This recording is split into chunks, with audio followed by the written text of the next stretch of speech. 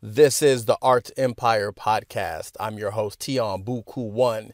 We go deep diving into some of the most amazing, inspirational people in my life that I've known who have turned their art into a career, sharing the tips, the trades, the gems, the lugs, all that good stuff for you and yours. Enjoy. I turned my heart into an empire. I turned my heart into an empire. I turned my heart into an empire. I turned my heart into an Uncle empire. Dad's multiverse. I turned my heart into an empire. Yes. I turned my heart into an empire. I turned my heart into an empire.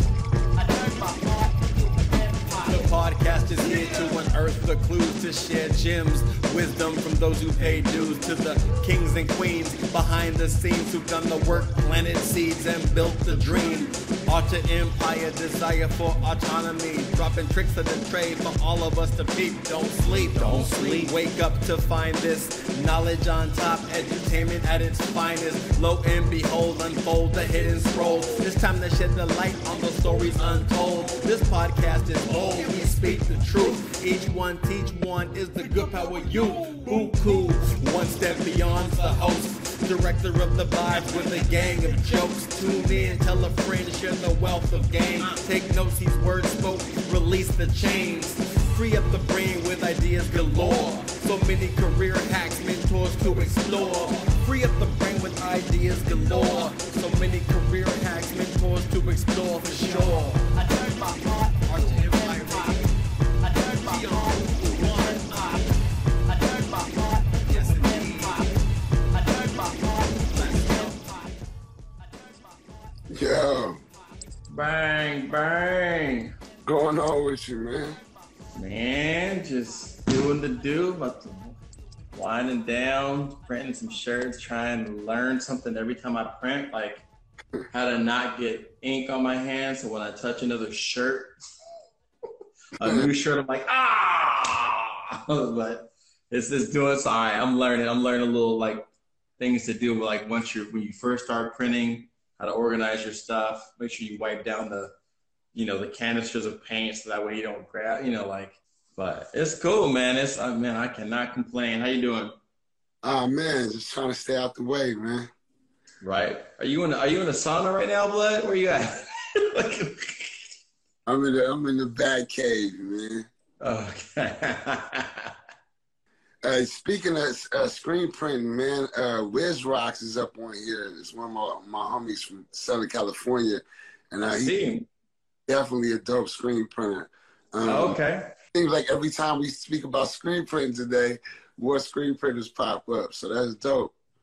Right. Malik and okay, yeah. I mean, we've been around so many cats doing it. Like I've been on the side of just being a customer. Like I've ordered hella merch over the last 20 years, but I never, thought to get involved with it. If it wasn't for COVID, I probably wouldn't have, because I'd be doing all the other shit I'm trying to do. Yeah, We gonna get it in. Gonna get it in. No, it's been good, man. It's through each couple months and COVID, like I feel like I discover something else I've been, I guess, wanting to get into that I didn't realize I wanted to get into.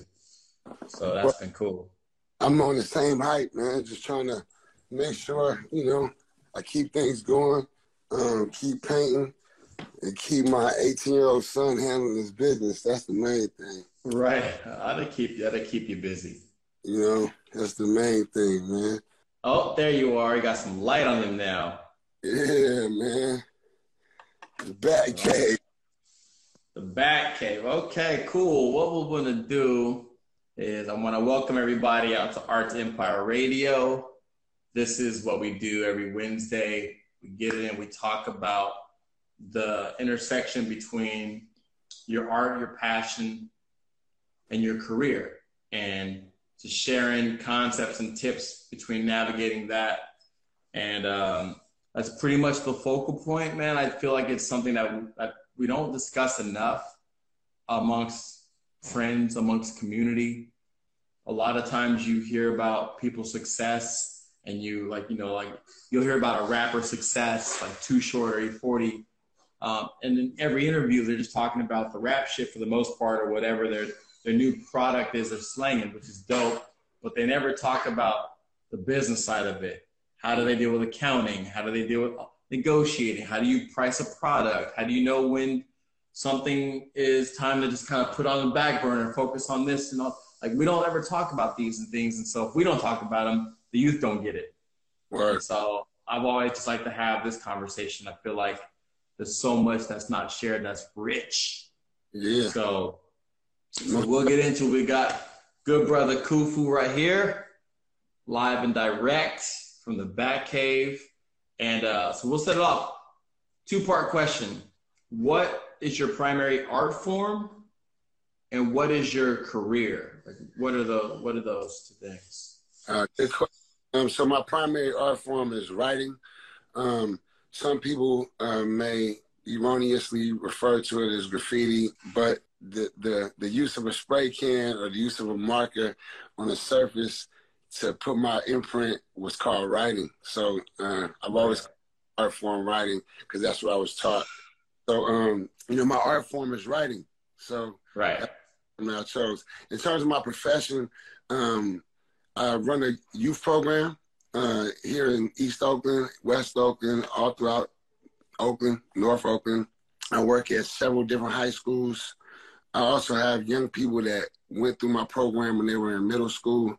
Now they're adults. They work in the program, and they actually have little cadres of young people that they work with. So it's just a form of reciprocity we like to implement with our young people. So that's my primary job is actually running the youth development program. And then in conjunction with that, I also teach ethnic studies and Africana studies for two different colleges. Right. Okay, cool. When did you first start to monetize your art? Oh man, I think when I was younger, I got two older siblings and I got younger siblings, right? So I'm a middle child.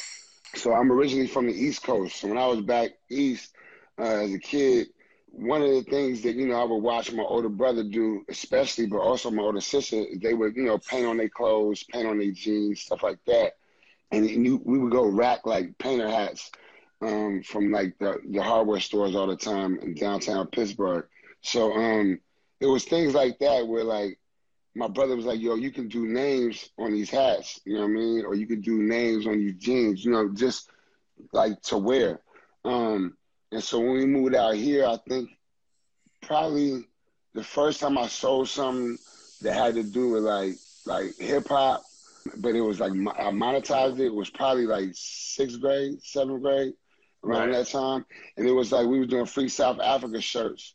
It was just dope because it was people that like I went to school with, because I just came out here, so you meet new friends, you know what I'm saying? And they was like, oh shit, like you paint on clothes, you know what I mean? So they was asking, what do you use, things like that. And back then it was like fabric paints, you was a kid, you didn't really have no airbrushing or shit like that. So it was much like, fabric markers or Sharpies, paint pens, even design markers, you know what I'm saying? Anything that would put pigment on it. And, it just started from doing that, like just from doing like slogans or doing things like that. And it was, like $5, you know what I'm saying, $3, stuff like that. And from there, I would always watch my brother and people like that get money doing those type of things, like doing hats, or they would do, my brother was really the one that would do a lot of medallions. And so we did leather medallions by hand.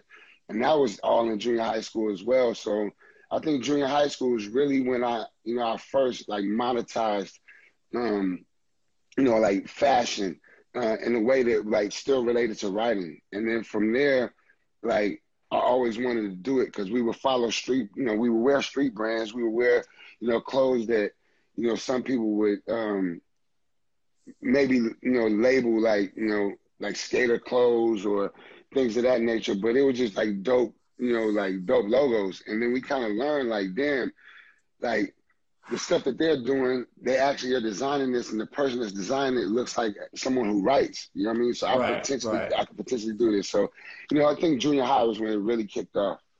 Junior high, that's cool to get an early start. So, what were 3 main skills that have been most helpful through your life in navigating entrepreneurship with your art? 3 main skills in terms of navigating, man. I think the first one is sense of self-worth. Some people, say confidence, but just knowing that your sense of self-worth is going to come out in your work, but it also should come out when you monetize, right? So like knowing how much you're actually going to charge for whatever service or whatever creativity you're going to provide for whatever person or entity you're going to provide it for. And then I think the second thing, knowing self-worth, having a clear and focused vision for what it is you want to do. A lot of times, like, when you're an artist, you're very creative, but when it comes to the business part, it's hard to like really kind of buckle down to a vision. And that might just be like, what's the vision for your logo? What's the vision for your company? And then I think the last one is like, being an entrepreneur is commitment. Like, you got to really commit to what you're going to do. And I think I still, I've mixed what I love to do and everything that I do, from my professional to my, to my writing, my writing life. But I think, to actually convert to totally doing art, I've never physically done that yet. I think that's like kind of the next step for me. Right. Oh, the full integration where your art becomes your main focal point. Yeah, just a full commitment. You know what I'm saying? Just a full commitment. Like dive in. Right. So, you've been an entrepreneur, like you said, like you do both. You got a professional career, you got entrepreneur, your own personal endeavors and stuff like that. What do you think some of the biggest misconceptions are in entrepreneurship when it comes to your art in particular? When it comes to art, man, I think one of the first misconceptions is like, so being a writer, you know what I'm saying? You normally, for me at least, I want to do a piece on a canvas, or I want to do a character, right? And I think like the first misconception I had was that like I could always approach, everything from the perspective, like in terms of my art, right? I could always approach it from the perspective of like how we do art. And what I mean by that is like, not just like how we do it on the canvas, but how we deal with our art, right? So like, being that you do a character or you do letters, it really comes from, your soul, if you're really into letters, right?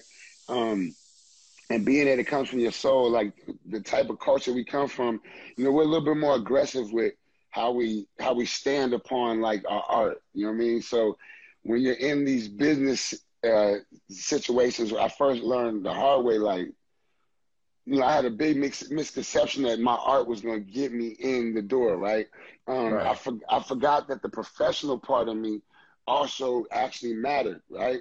And so I tended to lean on, I don't know, you know what I mean? Because from a writer's perspective, some things I may not really do, but then from a professional perspective, if I was getting this job for young people, right, and I wanted them to get paid, then I'm gonna have this meeting with this, this individual, right? And I would deal with this person totally different. But because my art was involved, it started to be, you know what I mean? Like it was just like this weird tense relationship at first. Yeah. And so I had to really, it was a misconception I had. I think the misconception people had of me and being an entrepreneur is because I'm a writer. If they ever heard of me, you never know what people have heard, right? So they might have heard a misconception about you. And then that misconception gets, also misconstrued in their mind to when they deal with you, they think they have to deal with you according to this, this false narrative, what I mean? So, but it's always been fun. I've always liked those interactions because they've always turned out to be pleasant and positive. And, everybody walked away happy and learned something about who I was. Right. So what were some of the challenges from the mind state of a writer and then the mind state of an entrepreneur? Because, like, I know that's what you're kind of what you're alluding to, but like, the code of writing, the energy, the attitude, the motive, the way we carry ourselves is one thing over here. Mm-hmm. And then, navigating it into an entrepreneur space, some of those things don't translate, right? Mm-hmm. So what were some of the challenges you had with the persona of you as the writer and the persona of what's needed as a business person, like what were some of the things you had to deal with as far as like tone down here or beef up over here? I think one of the first ones was like I said, man, I mean, we all come into things, you know, like, you know who you are, right?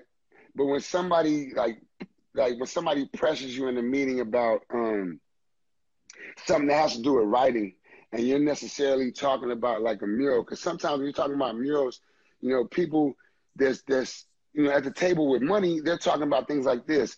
Yo, you know, people like you wrote on my wall, you know, they disrupted my, you know, my commerce. You know what I'm saying? You had people coming here, you know, charging me for fines. You know, the city charged me. They got an ordinance on me. Yada, yada, you know, blah, blah, blah, blah, blah. You know, they just come at you. And then if you're not articulate enough, some people might want to say, but if you're really not sharp enough to use your critical thinking skills and say, wait a minute, this person's, you know, might be offended by, you know, not what I do, but what has been done. But if I can do something and show them, nah, this is what I do. And really the next kind of thing I had to really shift was like, I'm prepared in the professional area in terms of like, you're going to have your portfolio for work, you know what I mean, if you need it. You're going to have, you know, your computer, you're going to have these things with you at all times. So if you're going into any situation, well, if I'm at work, I'm always going to have my portfolio for art with me, right? When we have portfolios still. Now it's like an iPad or something. But I'm going to have that. And because I know that I might talk to this business owner about trying to get the young people some jobs, right? But they also want a mural. Now, there's two ways that I could do it. And this is, you know, my third thing that I had to translate. You know, there's some people might know me for other things, you know, and those other things, you know, should never bleed into anything that's professional. So as a young person doing things that probably weren't, you know, necessarily legal, right? Or necessarily on the right side of the law, I learned quickly through my, you know, through my family, friends, and you know, confidants that, you know, it's just a certain way you carry yourself. You know, they would call it code switching. You know, it might be called double consciousness. Some people might call it critical thinking, and some people might call it critically conscious. But I just know that all of those have to come into play when you're being an entrepreneur, because now your name, like, you know, everything I do, you know, I can't have something, you know, muddy my name, right? Like, I can't punch somebody in the mouth in a meeting and then think I'm gonna go to another meeting about a mural and get that shot. You know what I'm saying? But like, but if we was at a gallery and somebody said that, you know, I was supposed to paint the outside of the gallery and I'm supposed to get this amount of money, right? And then that didn't happen, right? There was a time period where you might have got punched in the mouth and that still would have been wrong, but because I'm just a writer and I'm, you know, some anonymous cat that's, I'm finally showing my face, right? So there was a long period of time I didn't do that. But like I said, I mean, a lot of things have to translate over. I'm in my 40s, you know what I mean? I'm a 70s baby, like as you are. So, you know, it comes a time period where certain things, you know, you got to leave certain things where they at. And when it calls for that, you're doing that there. But when I'm here, you know, I'm this, right? And And I had to really learn that. And I think that's the biggest lesson, you know? Yeah, trying to, you know, marry those two, because they're, you know, one is very counterculture or not, you know, like when you're a writer, we're not concerned about clientele.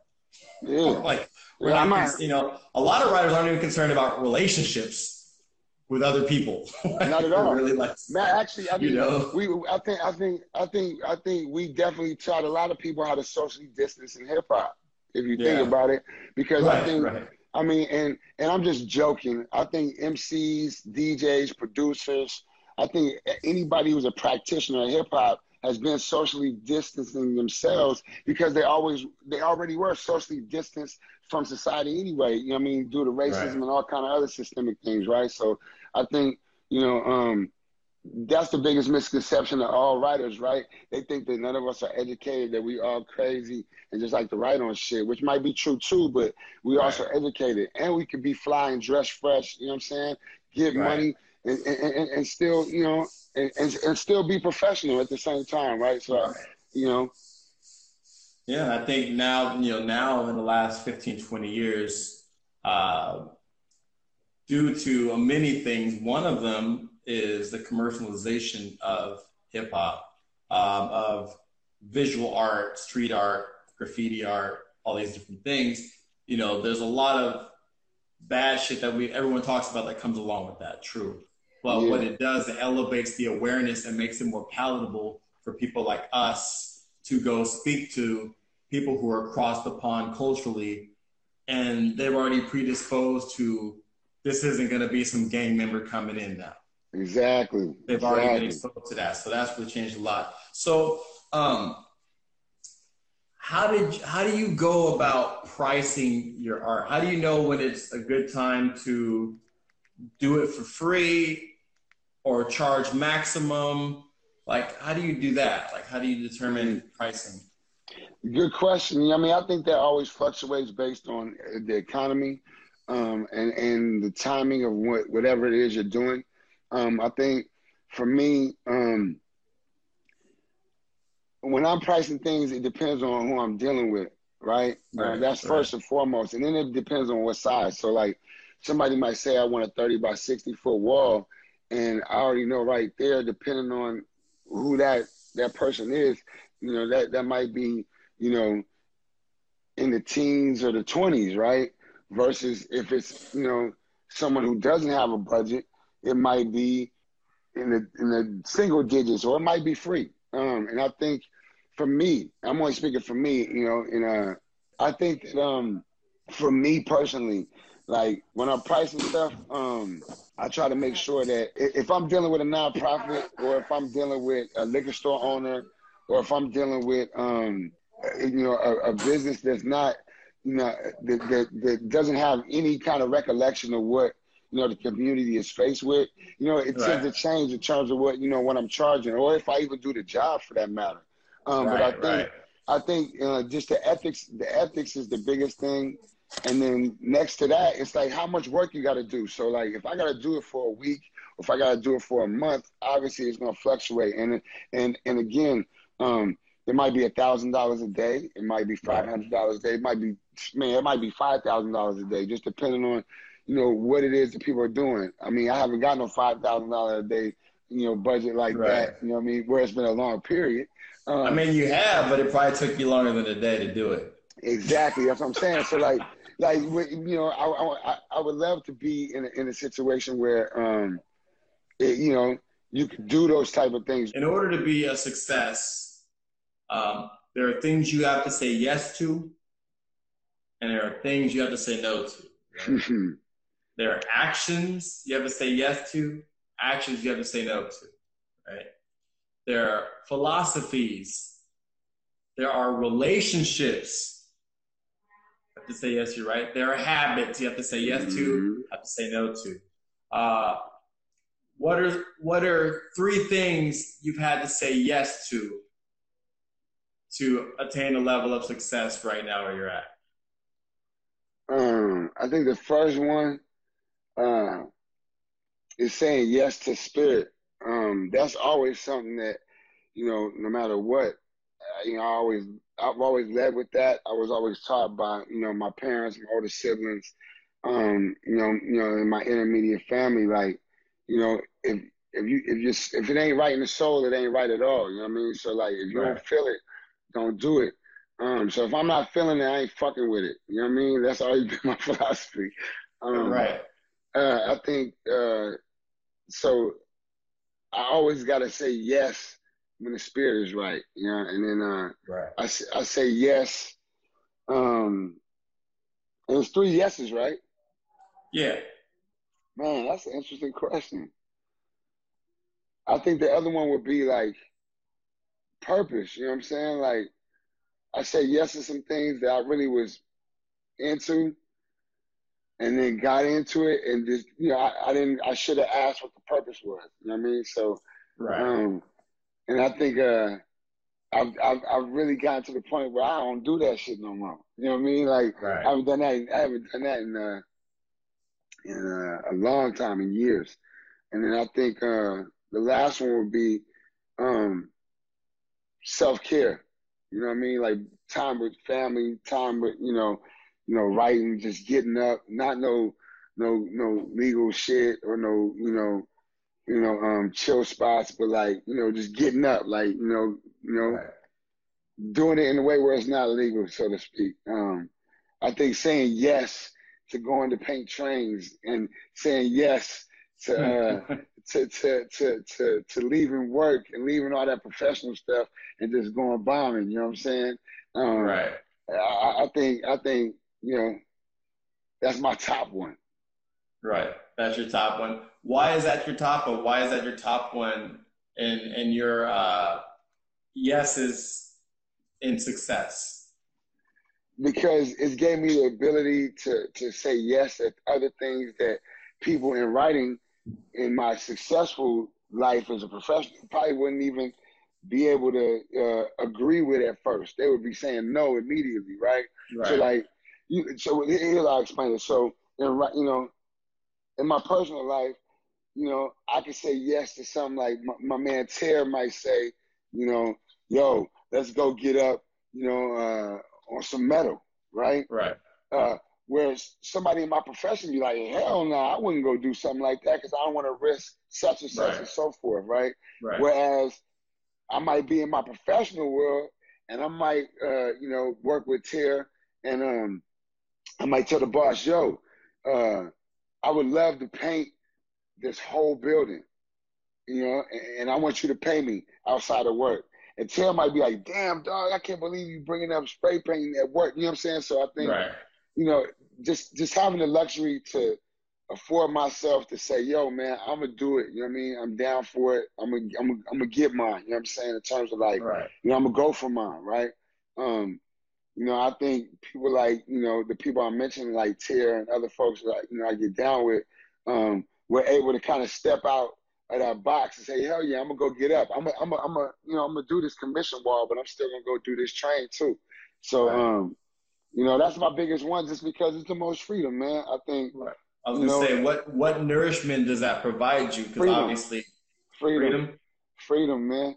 Like, because people keep arguing about, when people tag on murals and people, write on houses and people, write on the ground and people, break windows and they try to mix it all up, as is it all being something that's crass. But at the end of the day, it's like, yo, man, like, if that's your freedom, man, then that's what you do. You know what I'm saying? I may not agree Right. with it, but how I get down is what I agree with. So if a professor may not like the fact that I talk to young people about spray painting, right? They may not like Right. the fact that I even still spray paint on anything, whether paid Right. for or illegal. But it's just one of those things where just the freedom to do so is always positive. Right. Okay. What are three things you had to say no to attain this level of success and keep going? I think, for me, like I said, the success that I look at is like just the level of success I see the young people I work with having over all these years, the level of success I see my son having. I think the three things I had to say no to was going out and painting as much as I may have wanted to. Then I had to say no to, being involved with certain, certain elements that I knew were probably going to harm me later, you know what I'm saying, if I stayed around that, you know what I mean? So like, I had to really get away from, not really so much certain friends or people, but just certain environments, because those environments were toxic. And when I got away from those environments, those people that I loved also understood that, you know what I mean? And they Right. got away from toxic places too. So I think I'm gonna have to say no to just being in toxic spaces. And I think the last one was just being true to self, you know what I mean? Just, over the years, you go through things where, I can only speak for me. I've been upset at certain things. I've been upset at certain, situations, certain people, or certain ways that the outcomes have been when I've done certain things professionally or personally for my, my business, quote unquote.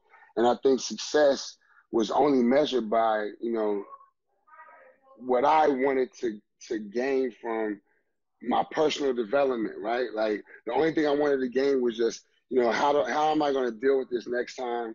And then also, you know, how am I going to actually treat this situation and this person the next time it comes up? I think, you know, when dealing with young people or dealing with, you know, someone who's paid me to do something versus someone who's, you know, gave me the responsibility, but also gave me like the permission to actually be in the community to help them with something.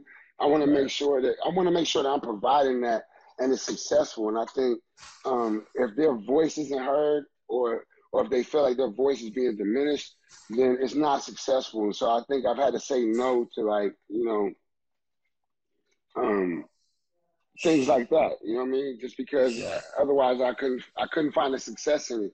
You know, because if it's just a personal gain, I don't think that's successful. I think, you know, if it's a communal gain, then that's the success, right? Right. Okay. And then we'll get this question. This next question will probably take long enough to round us home. So, how do you navigate the challenges in politics between community and corporate? Right. And this is like with our art. You know, some people would say some clients you do work for, that you've done work for, that we've done work for, are our allies. Mm-hmm. You know, and then others would be like, you know, the community, if you do all community, that's great. But if you don't bring in other things to the community, it's not good for them either. Mm-hmm. You know, so it's almost like these two polarizing spaces, but, you know, we both built on this a while, like how we have to integrate them both, right? Like if we're going to be, for example, if we're going to be in the Bay, right? We both got to find a balance between combating injustice, combating racial injustice, combating gentrification injustice, right? And at the same time, adapt, become more, develop different skills of language to translate, to build with the quote unquote new Oakland, so that way we can have a hand in the new foundations to still bring in the culture. But how do you deal with that? How do you with corporate and community? Because, you know, I know it's very sensitive to people. Yeah, selling out and all that stuff, you know. I can only speak for me, man. You know, that comes up a lot in certain like recent settings I've been in. Me personally, I know going into what I'm doing, you know, what I'm going into it for, right? What my intent is and why I'm doing it. So I'm not gonna work with a corporation that that I know is foul, right? Now, if I'm doing the job and I find out that the corporation is foul, I got to pull out of that job, because at that point, it doesn't make any sense for me to sit there and actually try to cop a plea, so to speak, or find some way of, you know what I'm saying, justifying working with this individual because I'm getting the bag, right? Like, that doesn't make any sense. And I think that, you know, you mentioned gentrification, for instance, as an example. You know, you can have one group of people that you're meeting with that's like, yo, I've been talking about gentrification for years, you know what I mean? And where was y'all at? Where the hell was y'all at? You know what I'm saying? We've been talking about this, right?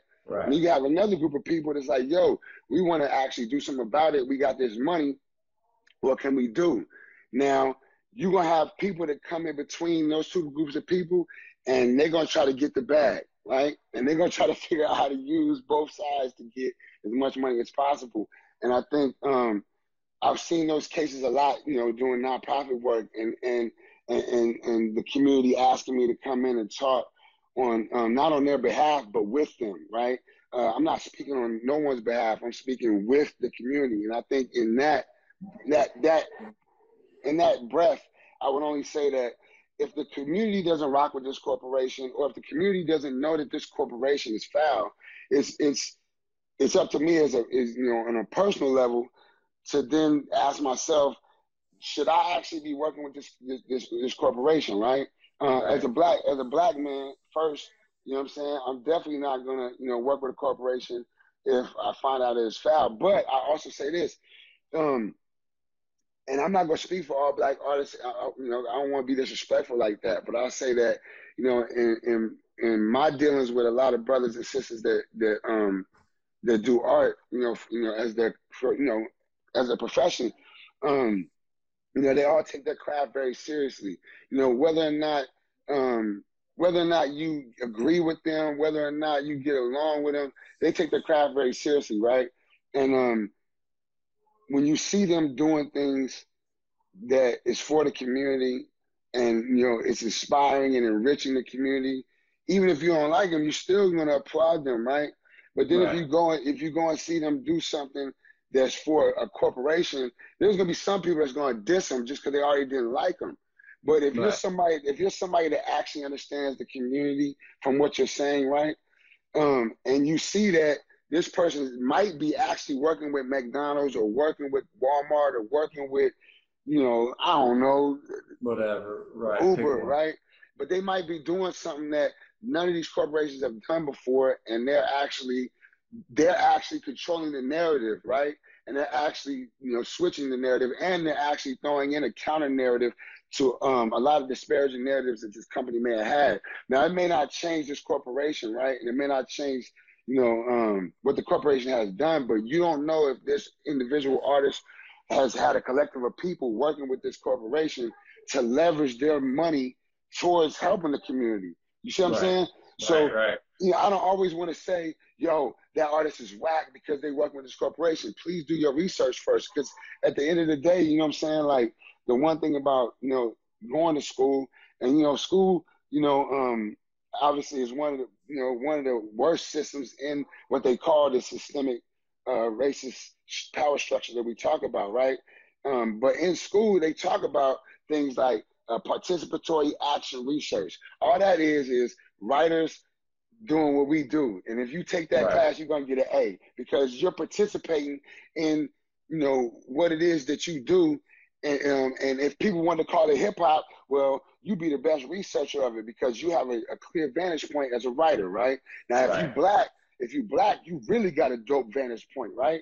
If you Latino, you got a dope vantage point. Like, there's just other nuances that connect to your community. You see what I'm saying? So you don't want to really, mix those nuances with a corporation that don't even like black people or don't even like Latinos. They may not understand immigration at all. You know what I'm saying? And they might actually be on some foul shit where they're actually exposing all of your people to foul chemicals in your community, and you paint on their wall. So, we always got to think about that. Like, how much of our ethics are going to go into this. And, for me personally, like I said, I don't judge no artists, man, because I've seen a lot of people, throw a lot of artists under the bus, you know what I mean? And like I said, even if it's an artist I don't like, I never do that, because you don't know why they're doing, that job, you know what I'm saying? And, if they're teaching the community through that, and they're changing, the mission, or they're changing. I mean, look at Dapper Dan, right? You know what I mean? A lot of people got on Dapper Dan for Gucci, for instance, just talking about fashion. And a lot of the young people that I taught about fashion in terms of, like, entrepreneurship, the summer before that all happened, they were like, yo, you see, Dap, you know what I'm saying? And then the summer after, they're like, yo, how do you feel about that? And I said, well, to each their own, you know what I'm saying? I have my own personal opinion, but in terms of a business, you know what I mean? I can't really say I don't know what your ethics are, you know what I mean? But in terms of me, hell no, you know what I mean? And if I find out that the corporation I'm paying for is foul, I might have to dip, you know what I'm saying? Unless we're doing something, again, that's transformative, that's actually a part of some transformative change mechanism. A wall's not going to change shit, in terms of, like, potentially physically, so some people may say, but it is a visual discourse. So it might lead a lot of people to direct action. And that is something that, can spawn, if you leave the wall up long enough, it can spawn a legacy of direct action. So you never know, right? So again, a wall don't change much like you may think, but if you allow it to happen, you never know. So, I mean, I don't know. Well, just like you're saying, there's just so much nuance to what a person's decision-making process is. And, spending so much time worried about why and what they did is already in itself an investment of energy and time that may not be best suited for what we're trying to do. right? I mean, we can spend time pondering why this person's doing it and developing a positive or negative emotion towards it. But ultimately, we need to be proactive with what we are about as opposed to dissing what we're not about, in my opinion. There's so much nuance. I mean, the definition of foul, but not so foul I'm not gonna fuck with them right now is very subjective, because if you taste the roots of any of the prosperity of this country, it's going to get redder and redder and redder as you go. I turned my